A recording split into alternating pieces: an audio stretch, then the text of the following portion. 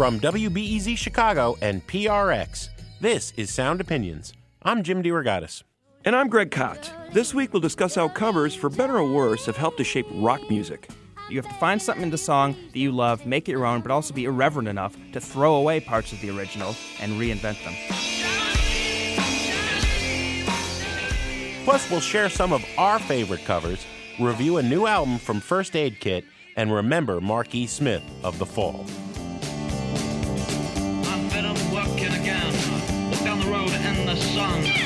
That's all coming up on Sound Opinions. You're listening to Sound Opinions. Later in the show, Jim and I are going to share some of our favorite covers, review the latest from Swedish folk duo First Aid Kit, Hold on to whatever you can until it's gone. and Jim's going to share a remembrance of Mark E. Smith of The Fall. That's all coming up. But first, Ray Padgett is a music writer and publicist who's run the Cover Me blog since 2007. The blog highlights a wide variety of notable cover songs spanning genres, from soul to punk and everything in between. He's just written a book on the same theme called Cover Me, the stories behind the greatest cover songs of all time. Welcome to the show, Ray. Thanks for having me. Ray, where does the term cover come from? The term cover came around in the late 40s. The idea, basically, it was an industry thing where record labels would try to have their own version of a big hit. So if Frank Sinatra or whoever has some massive hit, every record label would try to release a sound-alike version, the opposite of what we think of as a cover today, where you make it your own. This is the opposite. They wanted to sound exactly the same. And the idea was literally to cover the original record up in a store shelf. Maybe Frank Sinatra's not a great example, but people back then maybe didn't know who sang every single song they heard on the radio. They just knew the name of the song. So, Mood Indigo. They'd say, I want to buy Mood Indigo. And the record label clerk would just grab whatever version of Mood Indigo was sitting there. Fun fact I learned researching the book is that the Woolworth's department store chain had its own record label, the entire purpose of which was to rip off hit songs and put them in their record stores so they made more money rather than selling the original. Oh, that's Ooh, insidious. It's evil. Wake up, little Susie, wake up.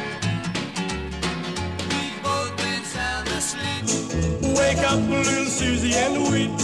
The move is over, it's 4 o'clock, and we're in trouble deep. Wake up, little Susie. Wake up, little Susie.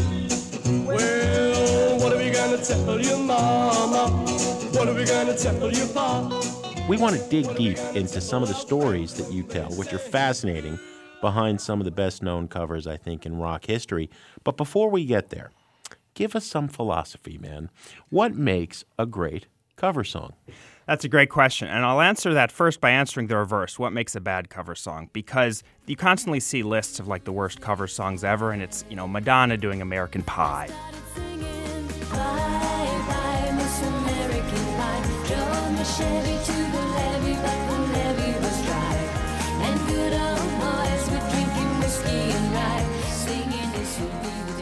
Oh, that's bad, yeah. It's bad, but I would argue that the worst cover song is a tie between every cover song that doesn't change anything from the original.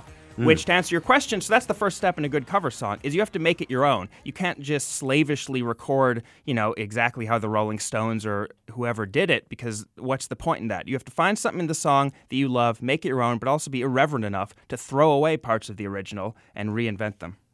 I don't know if I agree with that. Okay, let's hear it. Certainly, we've all endured innumerable bad cover bands, right? Oh, yes. But I had a friend who's a rock academic at DePaul University, and she says one of the things that's happening when a band is covering a song that you love on stage is you're hearing the real band in your head. And maybe you're not at the Empty Bottle seeing the Rolling Stones, right? But I'll also throw at you the Feelies, who are, one of, I think, the most inventive bands in rock in the last 30 years, and they're famous for covering songs. And they're always very faithful, but it illuminates their whole aesthetic by showing where they got bits and pieces of it. I see a red door and I want to paint it black. No colors anymore, I want them to be black. I see the girls walk by dressed in their summer clothes. I have to turn my head until my darkness goes.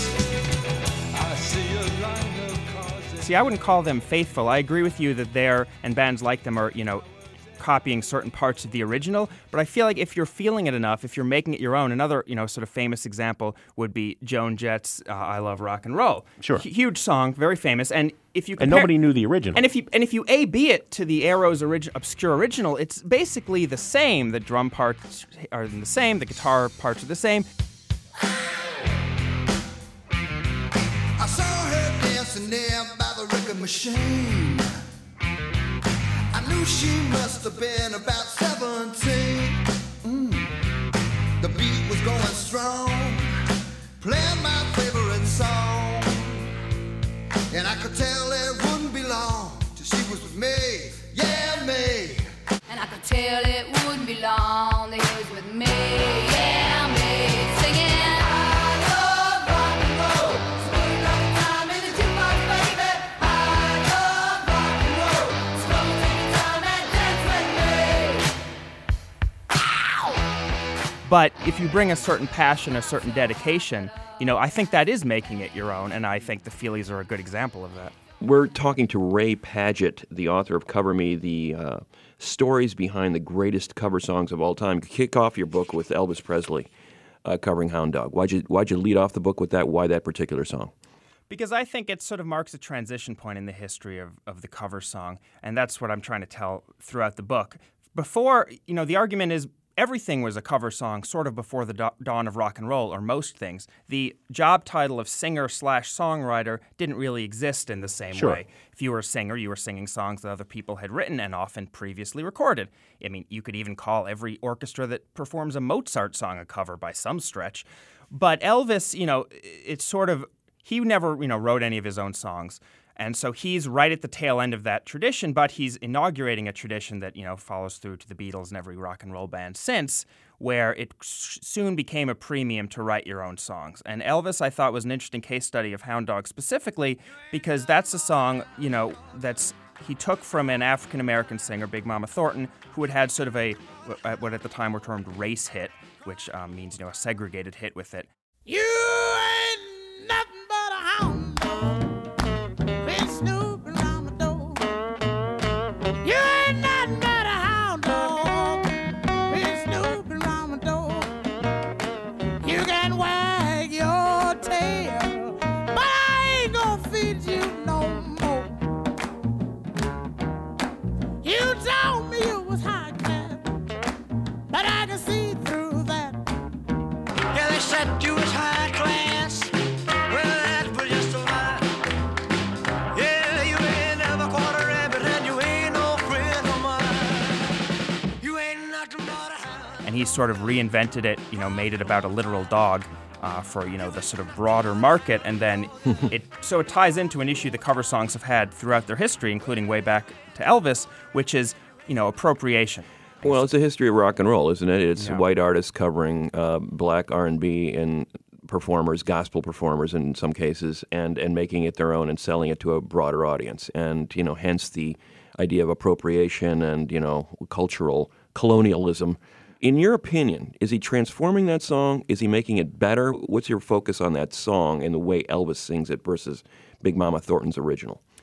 Well, he's definitely transforming it. I think Big Mama Thornton's original is fantastic. It's sort of a rough blues number that I think is great. It didn't need to be fixed or improved. What Elvis does is he sort of makes it almost a novelty song, and I don't mean that in a derogatory way, but he makes it about a dog, first of all, a literal, crying all the time, Hound Dog, and he just sort of hams it up. It's very upbeat, it's danceable. This is the song where he's shaking his hips on Ed Sullivan, causing so much controversy. So he totally reinvents it. But I think, it's a great cover in the sense that they can both coexist. Lieber and Stoller had a funny quote. They wrote the original song, and they said, Elvis's lyrics don't make any sense. He's singing about a dog, but it's a low-down dog. But then they would later add, we hated Elvis's cover, ... until the checks started coming in. Yeah, right. Ray, tell us, how did Elvis discover Hound Dog? Then this is another complicating factor in this sort of racial appropriation narrative, is that Elvis may or may not have actually heard Big Mama Thornton's original. he took his interpretation, his version about the dog, from this basically Vegas lounge act, and it was a novelty number for them at the end of the show. Dance moves, fancy suits, yucking it up. Elvis was on a Vegas concert of his own. He went and he saw them. He loved it, and so all the lines that Lieber and Stoller were complaining about as being Elvis lines about dogs were actually Freddie Bell lines, but Freddie Bell never had success with it. You ain't nothing but a hound dog, crying all the time. You ain't nothing but a hound dog, crying all the time. You never caught a rabbit, so you ain't no friend of mine. Well, they said you were high class, that was just a line. Yes, they said you were high class, that was just a line. You never caught a rabbit, so you ain't no friend of mine. You ain't nothing but a hound. Why is it this iconic song? I mean, it's still, you mentioned Hound Dog, people always associate it with Elvis unless they really know their stuff. Yeah. It's really considered like this ground zero for rock and roll in many ways, and associated with a white artist who's ripping it off from a lounge singer, who in turn ripped it off from the originator. I think it stands out in your book, Ray, as one of the only songs that I think a lot of listeners would not even realize it was a cover. Yeah. The others all stand as, original is as big as the cover, but this one Elvis took. Yeah, he took it, and I agree, it's much bigger. And I think it embodies so much of what made Elvis both great and, hugely popular, which is the energy, the attitude, the swagger. It's a tight song of, 2.5 minutes. It just sort of races through. In a way, it's a shame when a cover so eclipses the original that the original gets forgotten in the narrative of music history. I think people should listen to Big Mama Thornton's. I think it has a lot to offer. But, Elvis, especially at the time, was such sort of an all-consuming force that if he did a song, it became an Elvis song, no matter what it was beforehand. What did Mama Thornton think about it? Did your research point you in any direction in that regard? She wasn't thrilled, for the simple reason that she hadn't written the original song, which means she didn't make any money off of Elvis's version. Right. If you write the original song, you make royalties off of anyone who covers it. But if you performed the original song, you don't get anything. And so she was kind of pissed about it, frankly. He has this huge hit. He doesn't credit her specifically. Again, who knows how aware he even was of her version, and so she doesn't get a lot out of it. I think that's a great point that you just made. I think a lot of songwriters are happy to have their songs covered because obviously it means more money in their bank account, especially if the song does well. But there have been instances of songwriters who have dissed cover versions of songs, even though they have sold scads of copies. It was almost like a condescending, this artist wasn't worthy of that song. I can't believe they butchered it. They cashed the checks, but they make that complaint. Exactly. They didn't complain that loudly. Yeah, but I do remember, especially around the punk new wave era, when, for example, some of Elvis Costello's songs were being covered. 'Cause I don't know if you are loving somebody. I only know it isn't mine.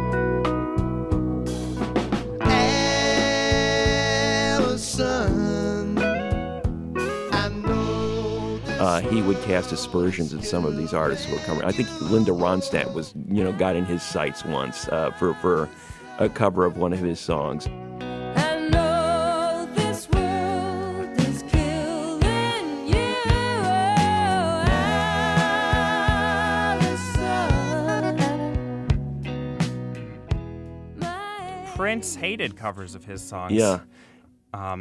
That's how sort of I open my book, is he's trashing the art of the cover song, basically saying, don't cover any of my songs, which is, of course, ironic, because any number of Prince songs were hits from covers, from Cyndi Lauper, When You Were Mine, to Sinead O'Connor, Nothing Compares to You. Nothing compares.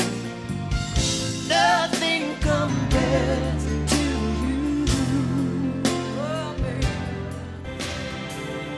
Nothing compares. Nothing compares to you.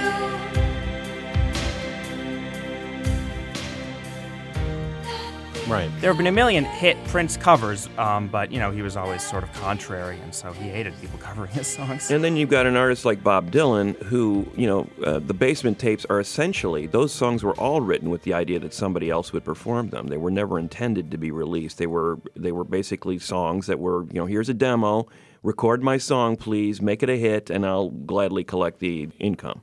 Yeah, he made it a business model where he recorded these demos. His manager would farm them out. And so many famous Dylan songs, for instance, The Mighty Quinn, Quinn the Eskimo, were released by the cover version, Manfred Mann in that case, before Dylan's version ever came out. Come on without, come on within. You will not see nothing like the mighty Quinn. Come on without, come on within. You'll not see nothing like the mighty Quinn. Now I like to go just like. Dylan's an interesting case. He's the only artist in the book that gets 2 chapters about covers of his song. You've got Adele doing him, and of course Hendrix. Because he's so pivotal in the cover world, because he's someone who writes these great songs, but his actual recordings of them are, shall we say, not mass appeal. He's not having number 1 hits with his own recordings, but when people with a more commercially palatable voice do them, then they become number 1 hits. It does confuse me, Ray, to some extent.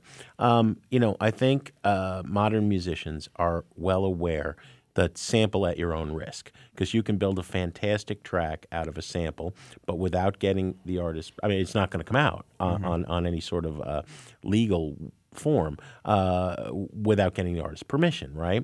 But we can cover whatever we want as long as we're paying royalties. But there are several famous incidents throughout history of a band in New York in the 80s, Das Damen, covered Magical Mystery Tour at a point where Michael Jackson owned that part of the Beatles catalog, and SST Records had to take back everything that was in the stores and destroy them. As long as you don't change a word, you can cover whatever you want. You just have to pay the royalty. So in that case, either it could be they didn't, go through the proper channels to pay the royalty, or it could be if you change even a single word, all of a sudden you need permission. And there's an example of that in the book, which is the Fugees doing Killing Me Softly. They wanted to cover the song.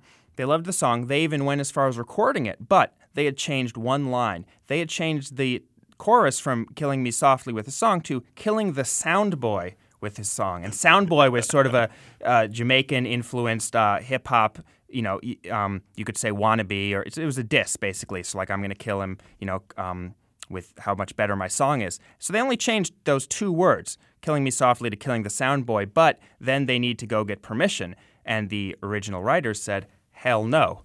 You can't record Killing the Sound Boy. If you record it, you have to do it the exact same way. So then they had to go back and re-record Killing Me Softly. But I spoke to Praz for the book, and he basically said, thank God they said no, because otherwise no one knows what Killing the Sound Boy meant. It would have stayed within a small hip-hop niche, and instead it became our biggest song. That has been a hit for both Roberta Flack, who was covering a country pop song, and she made it into this, powerful soul song. And then 20 years later, the Fugees bring it into the realm of hip-hop, with Lauryn Hill singing the song over basically a hip-hop beat that they took from Tribe Called Quest. I heard he sang a good song. I heard he had a style. And so I came to see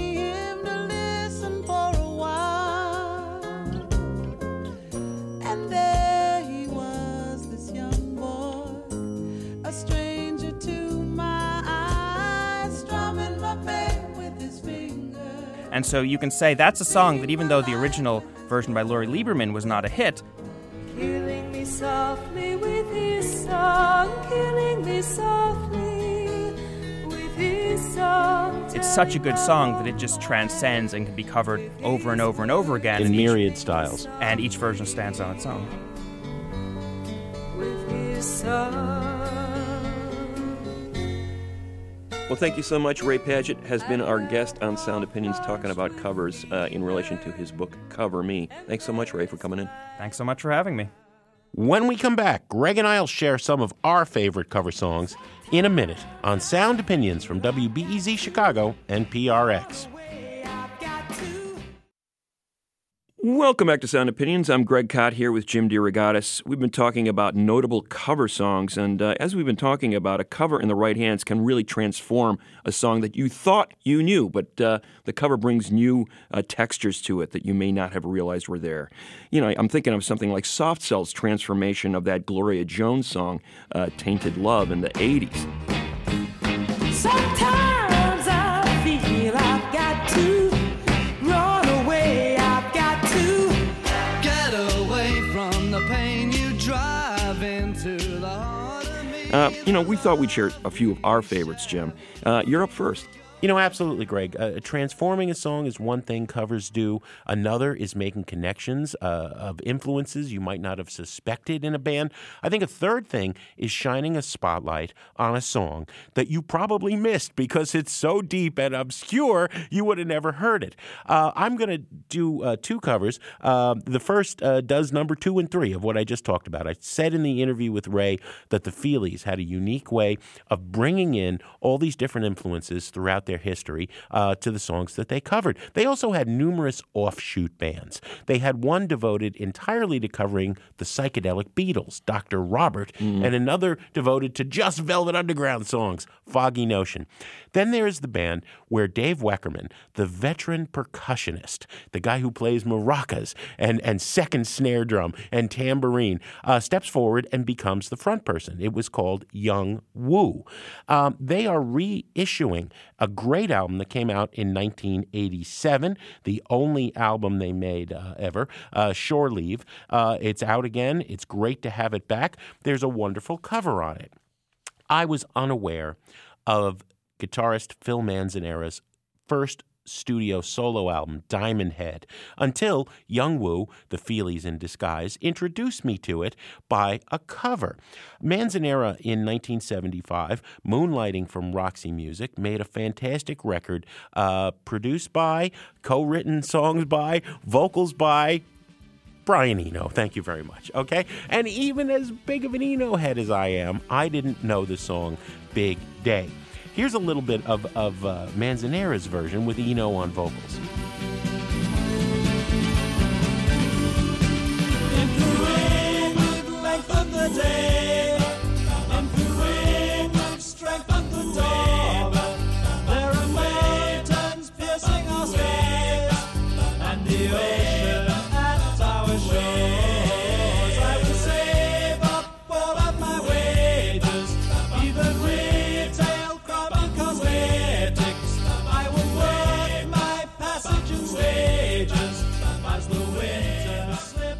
So that is a great pop song, Big Day.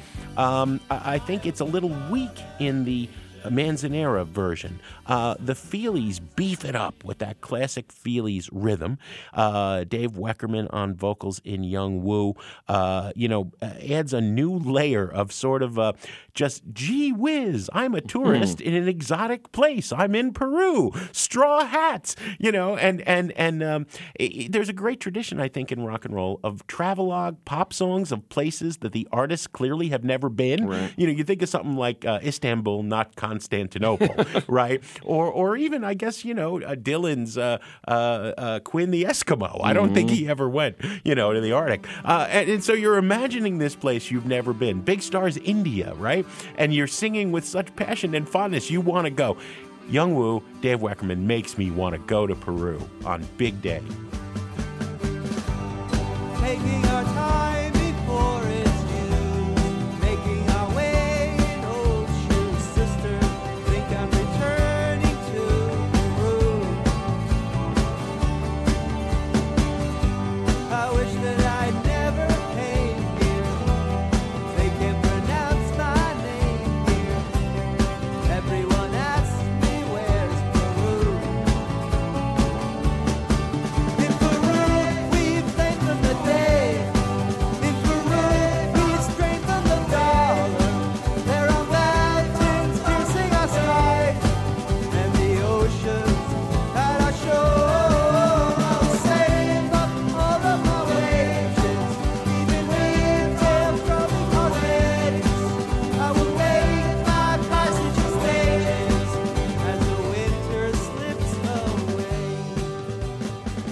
Young Woo covering Phil Manzanera and Brian Eno, Big Day. It's on the newly reissued Shore Leave record. Buy it if you love the Feelies, if you love Eno. Mm-hmm. Jim, the song I want to highlight is a classic from the 70s. We just talked about this artist a few weeks ago on the show, Al Green. The Rev. And what a remarkable decade he had in the 70s, that conflation of spirituality and sexuality in his songs and how he eventually converted to gospel music after this long period of wrestling with his feelings about those two areas. This song encapsulates a lot of that internal struggle that Al Green was going through. Take Me to the River. It surfaced in 1974, was co-written with his guitarist, Teenie Hodges, who was part of that great high rhythm section that he recorded many of those classic songs with. And, this is a typical Al scenario here. You've got this idea of a baptism going on, but it's conflated with this idea of this really lusty affair that he's having that isn't going really well. So Al is there's a lot of anxiety in this song, this mix of spirituality and carnality that he was struggling with at the time really coming to the fore. These images of Take Me to the River and being baptized in the river, and at the same time somehow being healed or lifted up in this love affair that isn't going very well. Al Green, there's no one better at sort of struggling with those notions. Here's a little bit of Al Green's original version of Take Me to the River. I don't know why I love you like I do. After all the changes that you put me through, used all my money and my cigarettes, and I haven't seen how to have you yet. I wanna know, won't you tell me I love to stay? Take me to the river, wash me down. Now, that song struck a chord with a lot of artists. Among the people who covered that song within the first couple of years after it was released were, among others, the mighty Foghat attempted a cover of Take Me to the River. And I have never heard that. And the perverse side of me was tempted to play that version of it, but I don't think it's particularly good. Also, artists like Levon Helm covered it on one of his solo records. Brian Ferry of Roxy Music, another Roxy Music solo spin-off along the lines of the Phil Manzanera track that you just played. And those are fine versions, but I think the best one was the one done by Talking Heads in 1978. And the reason I'm focusing on that is that it's so revelatory, because I think the Talking Heads coming out of that punk and post-punk scene, which was very white, let's put it that way, certainly not a lot of soul or funk associations in that music, or even danceability in a lot of that music. But the Talking Heads were always focused on that side of it. Let's get people on the dance floor. Let's get them dancing.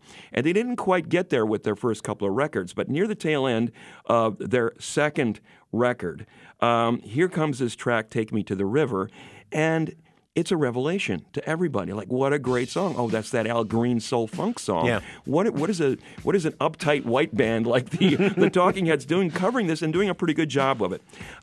This would lead into a very fertile period of Talking Heads music, where they go full on into the funk with Remain in Light, one of their subsequent records, and of course you see a lot of that manifested in that terrific movie, Stop Making Sense, that came out in 1984. But 6 years early, this was kind of like the starting point for me. The incorporation of those funk and R&B grooves into punk in this cover of Al Green's Take Me to the River by Talking Heads. Don't know why I love it like I do.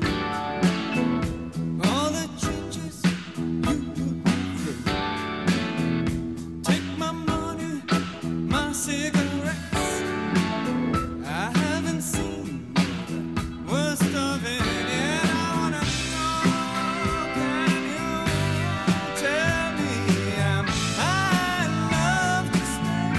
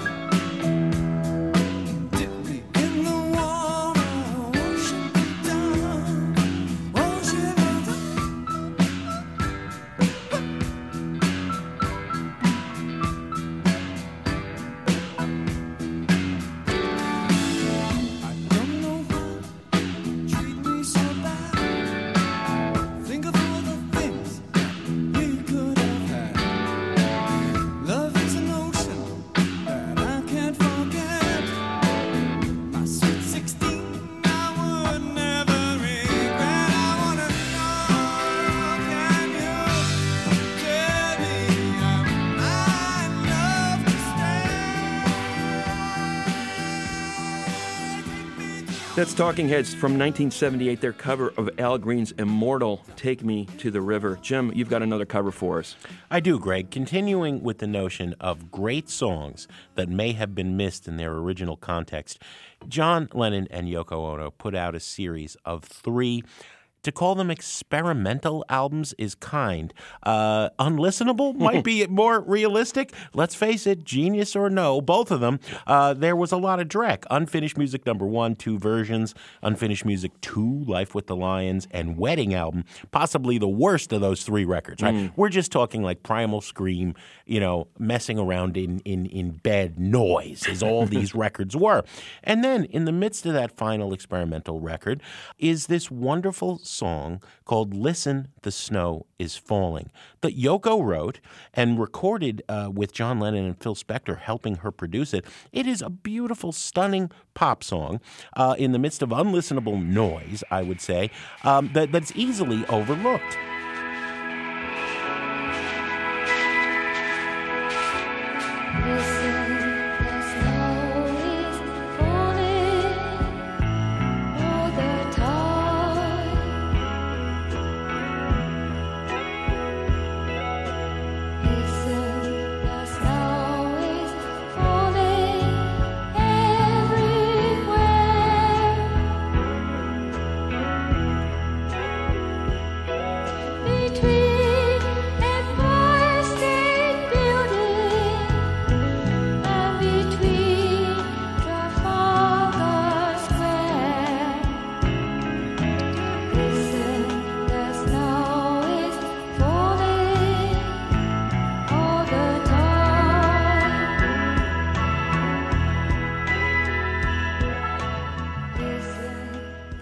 Now, Yoko's vocals are hard to take.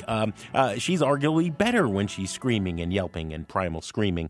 But you can tell that's a good song. How good a song it was brought home to me when Galaxy 500 covered it on the last of their 3 albums, This Is Our Music. You and I are both huge fans of Galaxy 500. We've had Dean Wareham on the show and Damon Kurkowski with his partner Naomi Yang.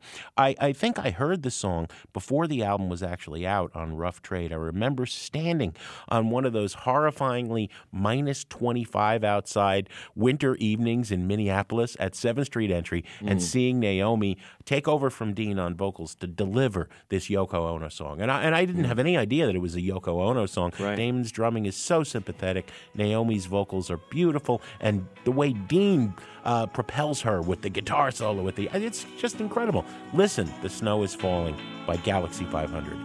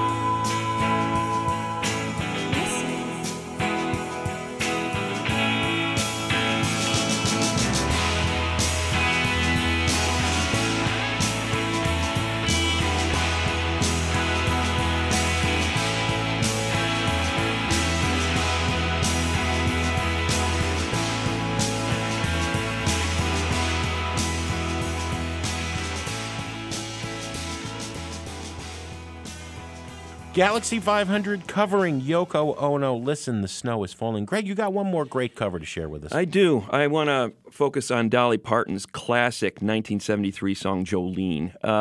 One of Dolly's greatest hits, without a doubt. The setup for the song is basically this woman, this redheaded woman named Jolene, who is enticing her man away from her, seducing her man. And the narrator in the song fears the worst. Jolene, I can't compete with you. You're clearly more beautiful than I am, more seductive than I am.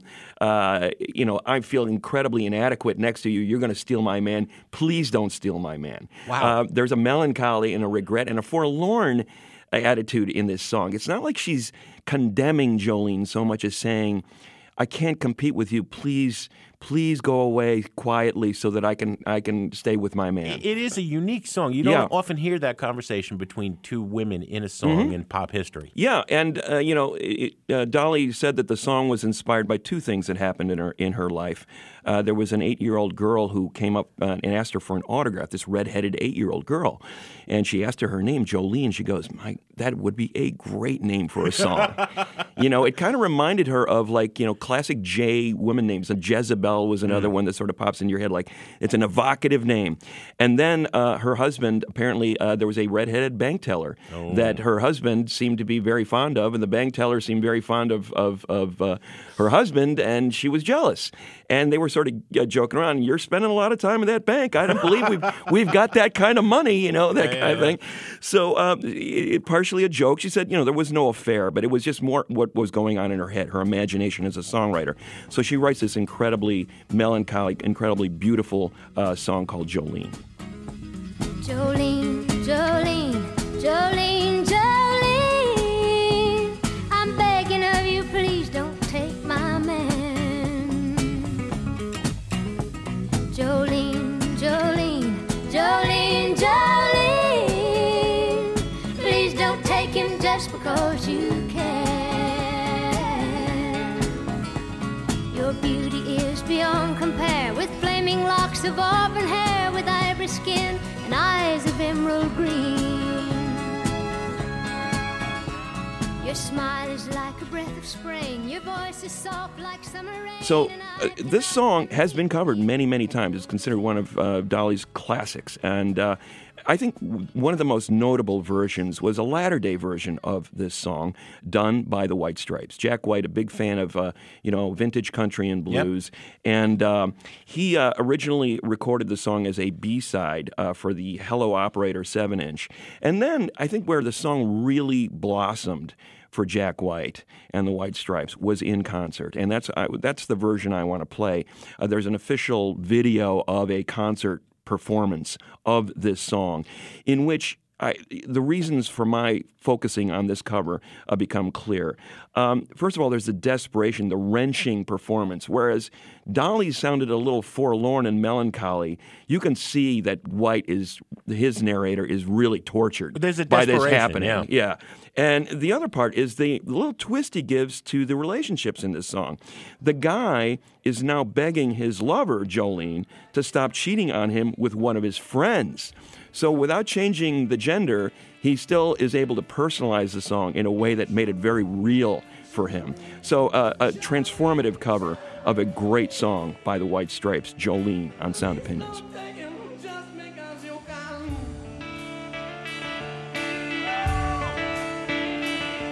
Your beauty is beyond compare, with flaming locks of auburn hair, with ivory skin and eyes of emerald green.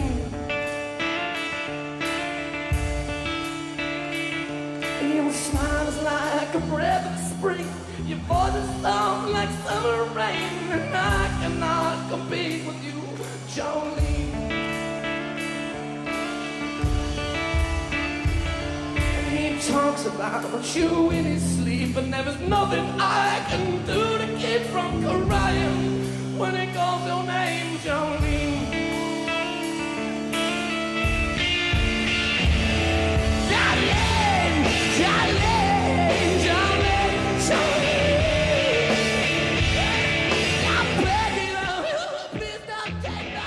Good choice for a great cover, Greg Kot. Jolene by the White Stripes. As always, we want to hear from you. What is your favorite cover song? Or what's a cover song you love to hate? Call and leave us a message at 888-859-1800. Coming up next, we'll review the new record from the Swedish duo First Aid Kit and remember Mark E. Smith, the frontman for The Fall. That's in a minute on Sound Opinions from WBEZ Chicago and PRX. I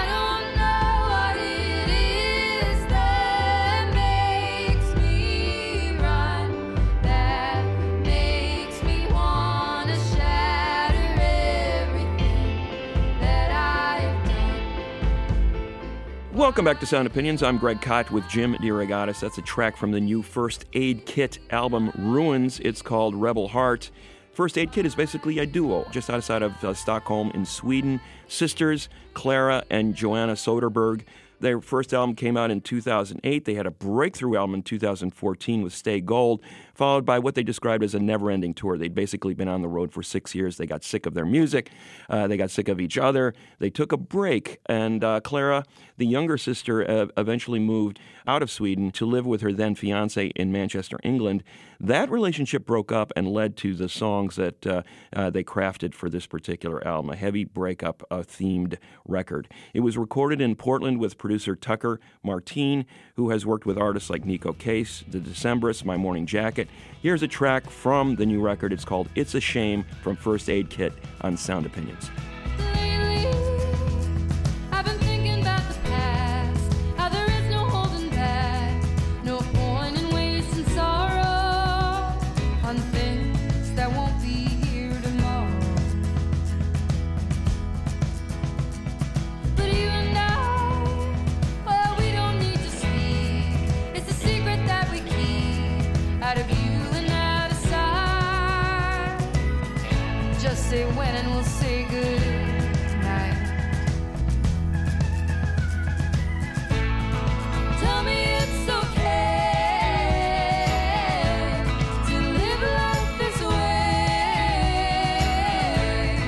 Sometimes I want you to stay. I know it's a shame. It's a Shame by First Aid Kit from the album Ruins. The way these two women harmonize is absolutely stunningly, breathtakingly beautiful. That cliche of they could sing the phone book and it's great. Well, it's not quite true. There are moments of tweeness on this record, mainly when that all-star backing band and Tucker Martine, the producer, kind of pull back. To Live a Life doesn't do much for me. I'm just like my mother. We both love to run, chase impossible things, oh unreachable dreams. Lie awake in the night, thinking this can't be right, but there is no other way to live a life alone. I like actually the most produced songs. I think Hem of Her Dress does this weird thing where it becomes partly like orchestral pop Tindersticks and partly like drunken pogues sing along in the music hall with horns in back, and you wouldn't expect the Soderbergh sisters to be doing their thing on top of it, and yet they do, and it's wonderful.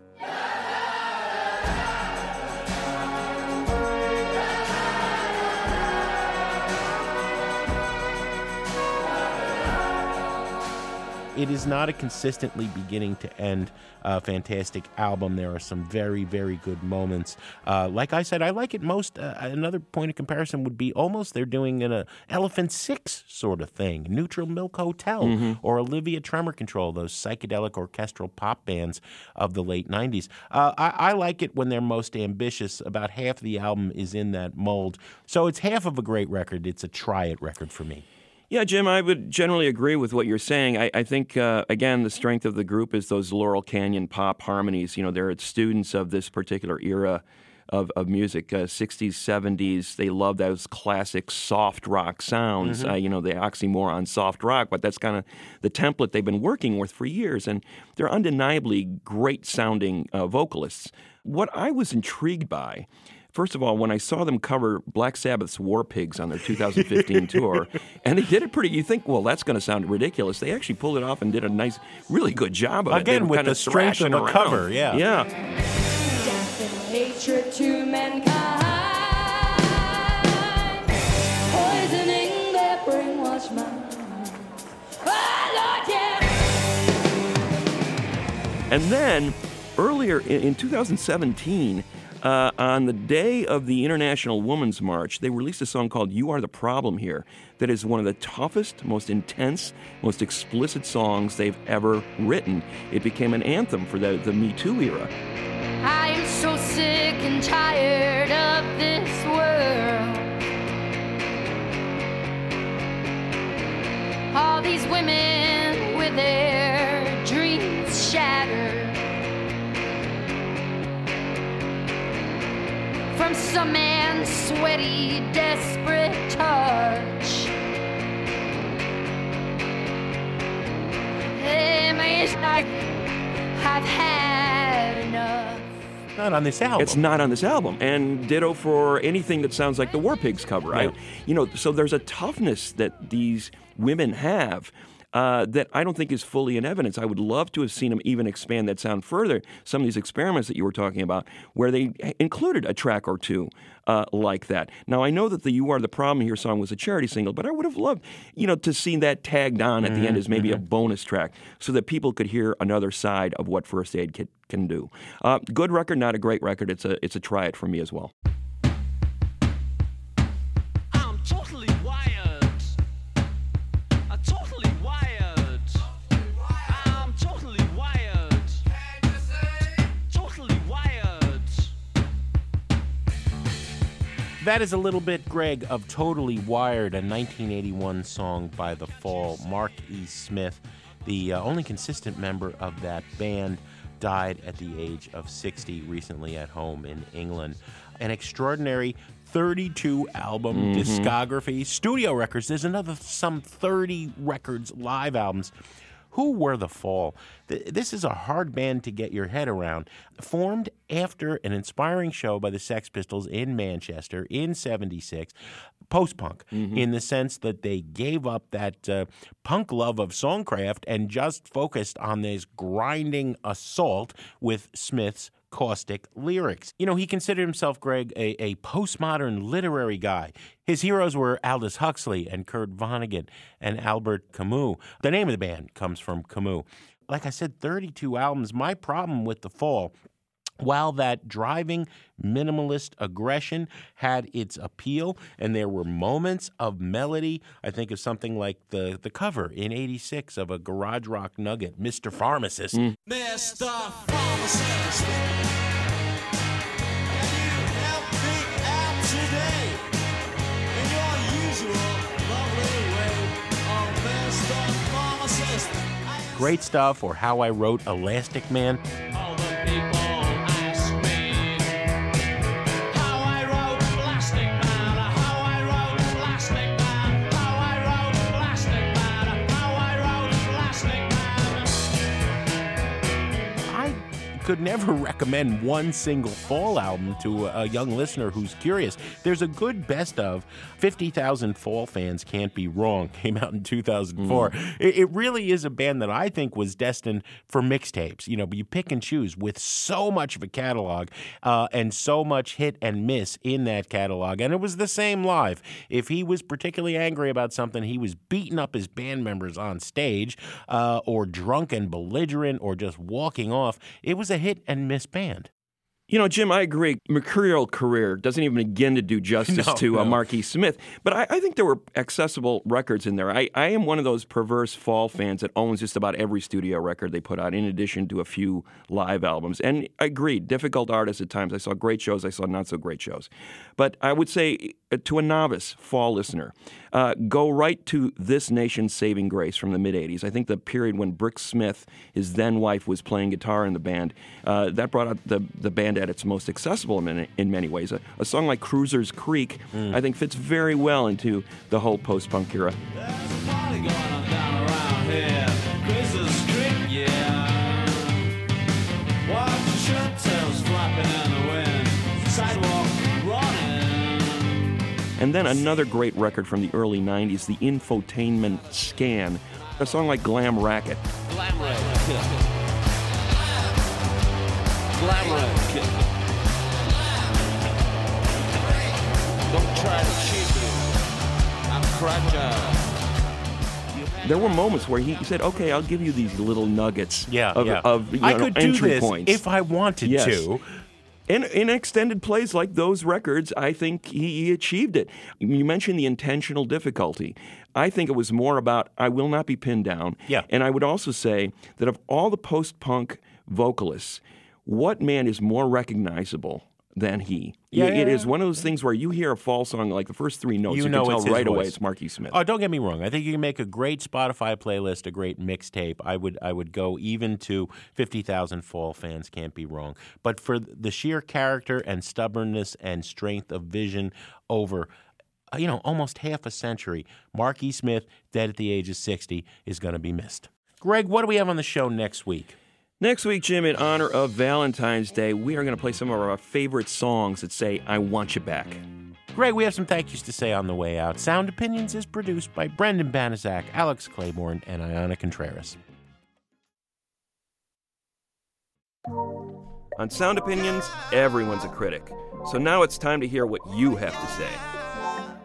Pick up the phone, baby. I know you're home, baby. It's lit. I'm in the zone, baby. Straight up. I just put up a phone, baby. Yeah. New messages. Hi, this is David from Philadelphia. I was calling about your recent New Wave episode, but I had a problem with the way it was portrayed, that New Wave was mainstream. Every time you listen to Laurie Majewski, it sounds like everyone in the 1980s was listening to New Wave artists. But the 1980s were about Bruce Springsteen, Michael Jackson, Madonna, Def Leppard, Guns N' Roses. That was mainstream. New Wave was decidedly on the fringe of mainstream, if at all. There were certainly the one-hit wonders that most people thought of, like Aha, and even Duran Duran and Tears for Fears. But those of us who were into New Wave, we were not part of the mainstream. We were the people who felt left out. We were the people who felt like the outsiders. I think that needs to be an important part of the story of New Wave in the 1980s. Thanks very much. Love your show. We'll always keep listening.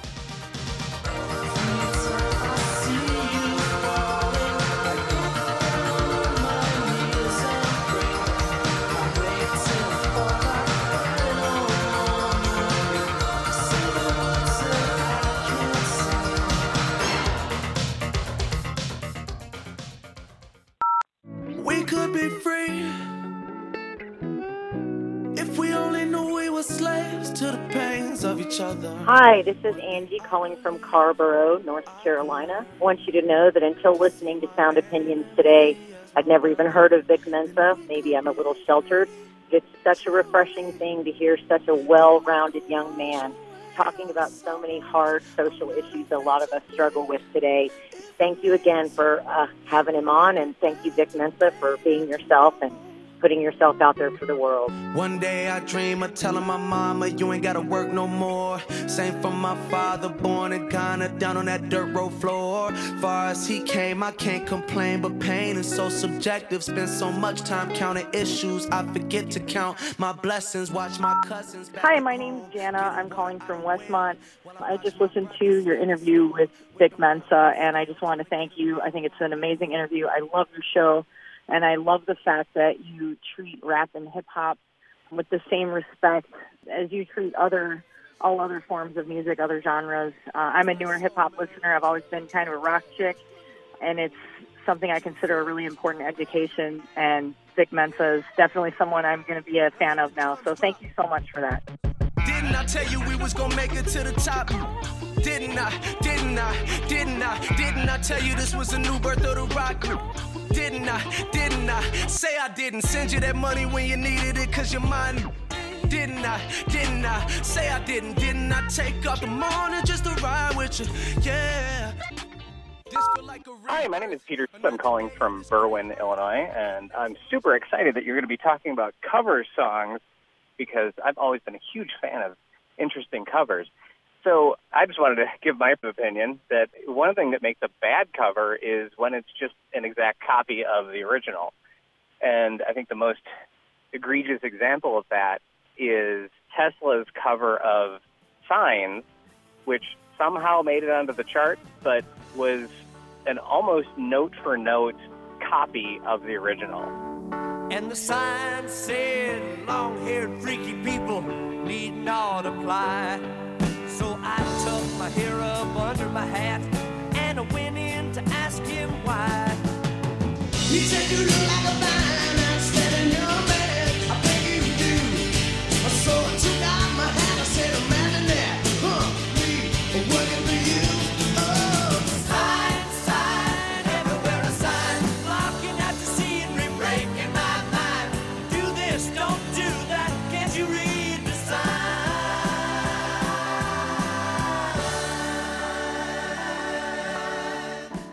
complete waste of time, complete waste of energy, and complete waste of music. So, thanks, and keep up the great work. Have a good day. No more messages. To give us your opinions on Sound Opinions, call our hotline, 888-859-1800. We'll be back next week with more Sound Opinions, produced by WBEZ Chicago and distributed by PRX.